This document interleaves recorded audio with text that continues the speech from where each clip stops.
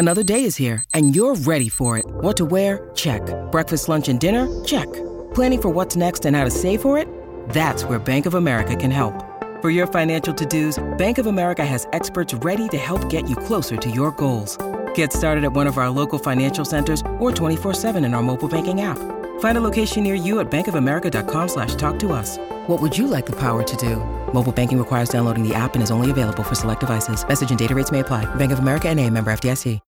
When you need mealtime inspiration, it's worth shopping Kroger, where you'll find over 30,000 mouth-watering choices that excite your inner foodie. And no matter what tasty choice you make, you'll enjoy our everyday low prices, plus extra ways to save, like digital coupons worth over $600 each week. You can also save up to $1 off per gallon at the pump with fuel points. More savings and more inspiring flavors make shopping Kroger worth it every time. Kroger, fresh for everyone. Fuel restrictions apply.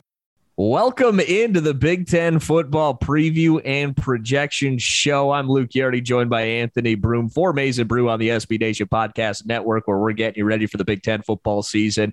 Taking a look at all 14 Big Ten football teams individually. If you missed our first two episodes, we talked Illinois football. We talked Rutgers football. You can find those where you get your podcasts and on the Maize and Brew YouTube page. Today, we are talking Nebraska Cornhuskers coming in on our listeners' number 12 power ranking spot in the Big Ten. Anthony, what's happening, my man? Spoiler alert, I think this team's going to suck. And I don't feel bad about it at all. Especially considering, like, we just talked ourselves into the last episode that Rutgers is going to win more than 4 games. So I'm already like in the fever dream. We're going, baby. Let's go. I'm already in like the fever dream portion of this run of podcasts. But I think that this is a program, and we'll talk about what they've done under Scott Frost. We'll talk about all of it. I see the recipe here for nuclear levels of waste and disaster. Let's go ahead and get into this right now. So last year, 3-5 in the COVID season. In their past 5 years, they are 25-28. But I want to talk about Scott Frost and what they have done under him, because he is 12-20 at Nebraska. And I saw an absolute nuclear take on the TL the other day talking about Jim Harbaugh. And they were comparing it to someone, and I can't remember exactly who it was, but being one of the biggest busts for a home run hire or something like that. If you go look at because make no mistake about it, Nebraska football thought they made a home run hire with Scott Frost. Okay. Nebraska fans definitely thought the exact same thing Michigan fans did when they hired Jim Harbaugh. And if you go look at the resumes at their alma maters as head coaches, Jim Harbaugh blows Scott Frost so far out of the water, they're not even in the same league. So for someone to say Jim Harbaugh, and he hasn't lived up to expectations, but he is no way, shape, or form been a bigger bust than Scott Frost has at Nebraska. Hell no. Scott Frost doesn't. Well, we laugh at Scott Frost, but like I think people typically just like hate Michigan and Jim Harbaugh. And I don't want to make this a Frost versus Harbaugh thing, but it's kind of the elephant in the room. He did that in 97. So yeah, I mean, it's kind of the elephant in the room, especially after, the famous in 2016. Michigan beat him 41-0, 48-0, and Scott they out-hit him, Anthony. Jibber-jawing about how they out-hit the Wolverines that day. Okay. It's everything. The Nebraska people I know are very nice people and very loyal people, and they want this to work so badly. Yeah. But Scott Frost is, what's his record here? 12-20 at Nebraska. He's 12-20 at Nebraska. He 31-27 overall. 6-7 his first year at UCF, then went 13-0, and that was the year they won the national title, right? Outside of that 1 year, he's been a bad to average head coach at best. Mm-hmm. And I get that, UCF, like things are different there, but like UCF has continued to be good and Scott Frost is not. So it's one of those things where it seems like he's been there so much longer, but year 4, like this has to be the year that at this point they just want him to make a bowl game this year, right? I mean, that shouldn't be the case for a school like Nebraska's not quite like, I would put Michigan in the category of like blue bloods, but like right on the edge, compared to what those other elite kind of programs are. Nebraska's not in that grouping, but they're a program that should be, a 7 to 8 win team every year. Like, and then a couple times here and there make a run at a conference or at a conference title. But, year 4, you're looking at 4-8, 5-7, 3-5. And really, I mean, they don't do themselves any favors, especially the way they complain about football being taken away. And then they get football back and they complain they have to open up against Ohio State. It's just like, there's no pleasing them. And they kind of, Scott Frost is just kind of an ass. So yeah, I don't want to say anyone deserves this, but it seems like these two sides are perfect for each other. Like you mentioned when we talked about Illinois, Juice Williams ain't walking through that door. Like Tommy Frazier is not walking through the door at Nebraska. And Ndamukong Suh is not walking through that door. Right. So, and Scott Frost, quite honestly, hasn't really been able to bring anyone in, of those caliber of players. They haven't done that well in recruiting, and it's really shown on the field. He needs to get it going here sooner rather than later, because it's been tough for him. He's got starters returning. He's got 7 offensive starters, 10 defensive starters. Adrian Martinez is returning. I don't know what it is about getting Martinez's to play quarterback at Nebraska, but I feel like it'll never end. And they're there for so long. It seems like Adrian Martinez is somehow a junior, and it felt like he's been there for about 6 years now. But I mean, what are you returning at the quarterback position, really? I mean, he struggled tremendously last year. I think he was banged up a little bit, but I think even at times they just put Luke McCaffrey in because Adrian Martinez was playing just bad football. Now you have no Luke McCaffrey. It's going to be all Adrian Martinez. He was your rushing leader and your passing leader on the team. I don't know if that's a good or bad thing. He's not exactly Denard Robinson, but no, he's like the Dollar Tree version of Denard Robinson. Like, and that's probably even giving him more credit than, he's more credit than he probably deserves. But like, that's the guy who, like, Denard Robinson carried Michigan to, an 11-win season, won the Sugar Bowl. And then, like, I know he was injured that next year, but 8 wins the next season. Like, Adrian Martinez isn't that guy. You look at offensively, last year they were 101st in scoring, 28th in rushing. So like, they can run the ball, and they've they're going to have to take some pressure off of Martinez, because you can't just have that guy running around the field like crazy, because he's proven he's going to get hurt. So 103rd in passing, 66 in total offense.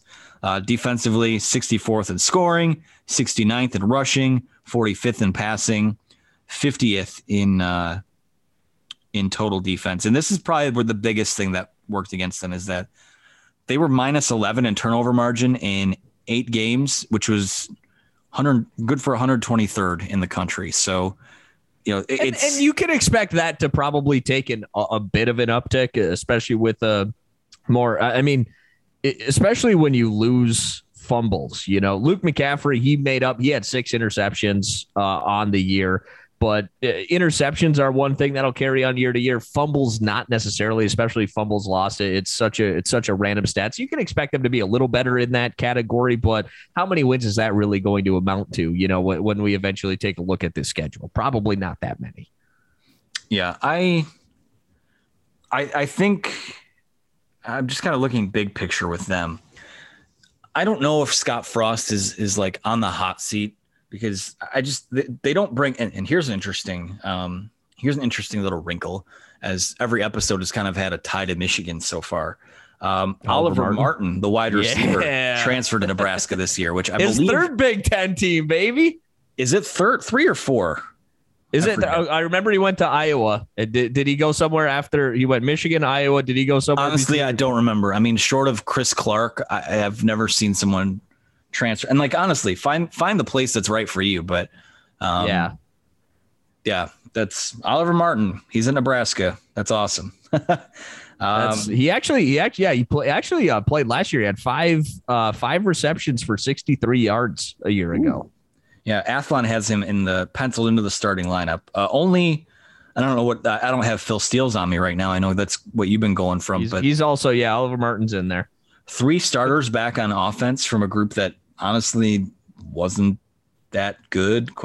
Anyways, I mean, this is what's interesting to me is that statistically speaking, they weren't a good offense, but when you look at the 5 factors and the advanced stats, like they were 22nd in efficiency. So like that just means what they did well, but I just don't. To me, I look at the schedule. You got blasted by Ohio State, which, I mean, that's not the worst thing in the world, but 17 points there, 13 points the next week. You score 30 against Penn State, but 23, 20, 37. That was a big game for them. Then 17 and 20. Like it's not like this was an offense that was lighting people up. I think not what you'd expect from Scott Frost in year 3. No, it's been a really weird 3 years for him. Like I think when because the through line and the comparison to Jim Harbaugh is just kind of always going to be there because of XYZ, what all of those hirings were. But I think Jim Harbaugh jumped into a much better situation with better resources and, quite frankly, the bones of a much better roster than Scott Frost did. And I know it was going to take time, and the schedule and the COVID year probably didn't do that many. And like that, this is the one team where probably the COVID year really didn't do them any favors in that. Yeah, you went 3-5, but if you had played your 3 non-conference games, maybe you're looking at 5 or 6 wins, which I know Nebraska fans wouldn't be crazy about, but it's a little more than looking at the schedule and saying, oh God, we were 3-5 and got blasted by Ohio State and all those types of things. So, well, I'll tell you where something is very concerning. Taking a look at the projected starting lineup, according to Phil Steele here, at center, Cameron Jurgens, a sophomore. At right guard, Matt Schletterman, who is a junior, but at left guard, Ethan Piper, redshirt freshman. Right tackle, Bryce Benhart, a redshirt freshman. At left tackle, Turner Corcoran, a true freshman. Yeah, that spells disaster to me. That, and let me check. I'm kind of doing this live here. That's got to be offensive line. Athlon actually has that as the 8th ranked offensive line in the Big Ten. I thought they'd be much lower than that, but they have some like high recruits there. Yeah.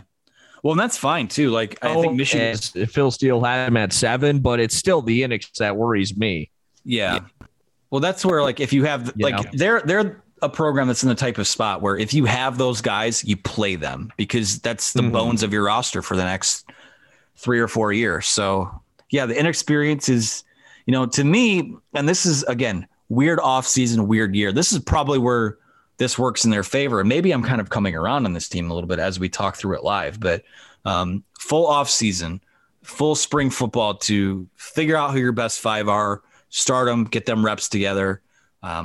People don't realize this, and don't want to go off too much of a tangent here, but like for a program like Michigan has had pretty good offensive lines the last couple of years, but last year, no spring football. And then throughout the year, the starting lineups weren't even practicing together for fear that if someone got COVID, you'd wipe out all 5 of them. So like a lot of times those 5 guys that were playing on game day, that was the first time they've repped together all week. So, if that's the case with Nebraska, where you've got a group of highly recruited guys that, they've gotten reps together through the spring, like that's where they might have something there, especially when it comes to running the football. And I think it's pretty well documented at this point, like with Adrian Martinez, they're not going to be running the air raid or throwing the ball over the field. So they kind of have to have a good running game to give themselves a shot to do anything. So we'll see. It seemed like the numbers were kind of more middle of the pack in the Big Ten for defense, but if you're able to run the football, you can take some pressure off those guys and see what happens from there. Yeah, and for defense, another one of their key returning players is JoJo Dahmen, who led the team last year in tackles and tackles for loss. He had 58 tackles, 6.5 tackles for loss at the outside linebacker position. They got a pretty decent linebacking core. It's the rest of that defense that you're a little bit concerned about, because you mentioned it. You take a look at some of the points they gave up. They gave up 52 to Ohio State. I mean, that doesn't say much because it's Ohio State, but 21 Northwestern, 23 to Penn State, 41 to Illinois, 26 to Iowa, 27 to Purdue, 24 to Minnesota, and 21 to Rutgers. And it doesn't jump off the face like it's that crazy, but there's not a lot of good offensive teams in that schedule last year, and they still couldn't contain. I mean, the one that jumps out at me is Illinois scored 41 on them, Yeah. This is an interesting quote. The Athlon Preview magazine has, these anonymous quotes from opposing coaches. And one of them says something along the lines of, I describe their defensive personnel as world beaters on the hoof. They look the part before the game. They're not elite yet, but they had their best year last season for sure, and they play the run really well. And he was talking about how before they were sending guys to the NFL, but they haven't been. But this is the biggest thing to me, and this is like people inside of Michigan. The Michigan community say this, but like, this is the first time I've seen this about someone else's program where the coach says something isn't matching up inside this program. They don't have a cohesive identity. There are issues related to talent, but the questions they have all lead straight to the head coach. So I wonder, because hasn't Frost had a couple tirades where he's been one of those after a loss, we got to figure out the guys who want to be here, like those type of rah-rah type of speeches. I could be wrong, but it seems like they've dealt with some of that. And obviously when you turn over a program, that's always going to be a question mark. But with a team that has so many questions and a lot of pressure on them this year, this is where maybe we get into the schedule part. Like, they kind of have to win early, or else this could spiral out of control. The schedule is not favorable, at least in 6 games. I mean, you look at it, they're at Oklahoma, they're at Wisconsin, they're at Minnesota, they're home to Michigan, home to Ohio State, and home to Iowa. So you get screwed on the crossover games with Michigan and Ohio State. You're on the road to Wisconsin and Minnesota. You get somewhat favorable with Iowa at home, but I don't think that's going to matter. And then you're on the road in the non-conference to Oklahoma, man. This is it. And you're on the road to Michigan State. I mean, that's another crossover game. You don't even get that at home. This is a brutal schedule for Nebraska. Yeah, I mean, you come out. I mean, I'll go through it in order here. I mean, at Illinois, Buffalo, at Oklahoma, at Michigan State. I mean, that could be, if things go really bad, because Buffalo, people are going to look at that and go, "Oh, well, there's a win for Nebraska." Buffalo is probably going to win the MAC East, right? They're in the East, and might be, Nebraska could be ripe for that. We already talked about, how the Illinois game could be a tone setter for really either of those teams when we did the Illinois preview, but they tried to back out of the Oklahoma game, which is pretty funny. There were reports of that earlier in the winter. That's not happening. They're going to have to take their medicine there. At Michigan State, I have no idea what that team's going to be, but like I said, from there, I mean, they have a lot of home games in the back half of their schedule, and they're going to have to win those games. But the Athlon preview I'm reading has them at 6-6. I mean, in order for them to do that, they're going to have to win games like Northwestern at home, Michigan at home, Purdue at home, steal one somewhere on the road from someone. Maybe. I mean, I see a quick 6 losses with the teams I mentioned: Oklahoma, Wisconsin, Minnesota, Michigan, and Ohio State, and Iowa. That's 6 losses there to me. Where do you find 6 wins? Elsewhere, you have to be good against everyone else, and I just don't know if this team has the talent to do that. I don't know if they have the talent or if they have the temperament, because I feel like if they lose some games early, like this might be a team that could challenge Illinois for being the worst team in the Big Ten West. Like that's. And then if let's say Adrian Martinez gets knocked out of the game at Oklahoma, like what does they do the rest of the year? Like I think they have a freshman behind him or a redshirt freshman, whatever it is. But I mean, honestly, I think like we said in the Illinois preview, I think they are the worst team in the Big Ten, Illinois. Yeah. But also, you're on the road to them in that very first game. You are starting a lot of young players up front. You have some young players you're going to be starting on the defensive side of the football and going up against a pretty good offensive line and a decent running back and a senior quarterback in Brandon Peters. Like, it would not shock me at all for Illinois to win that first game against Nebraska. And then what? Then you get Fordham and Buffalo, but then you have the huge stretch coming up that, like you said, this team has not showed the temperament to really get through adversity that well under Scott Frost in years past. And I mean, if you lose that first game on the road to Illinois, what is that locker room going to be like?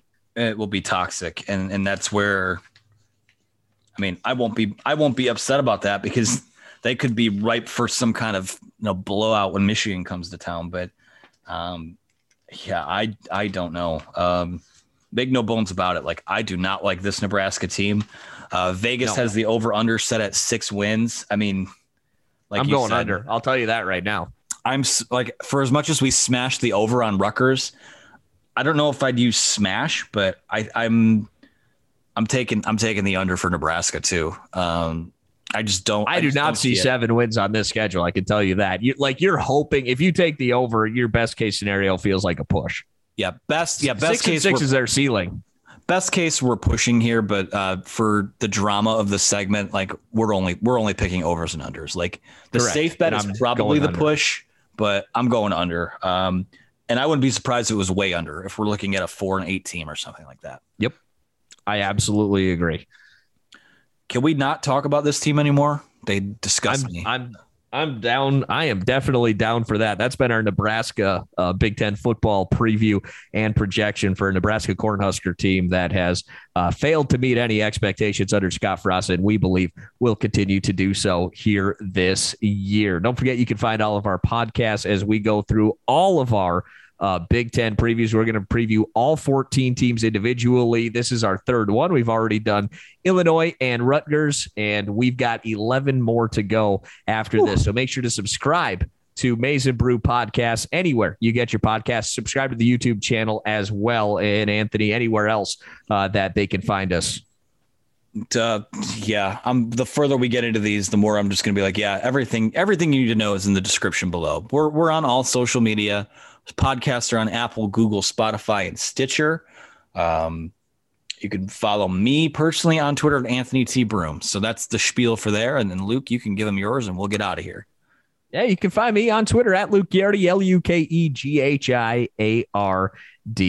LUKEGHIARDI. This was our Nebraska Cornhuskers preview. If you missed our other 2 podcasts previewing Illinois and Rutgers, check those out. And make sure you stay tuned for our next Big Ten football preview and projection show, where we're going to be taking a look at the Purdue Boilermakers. We'll see you then.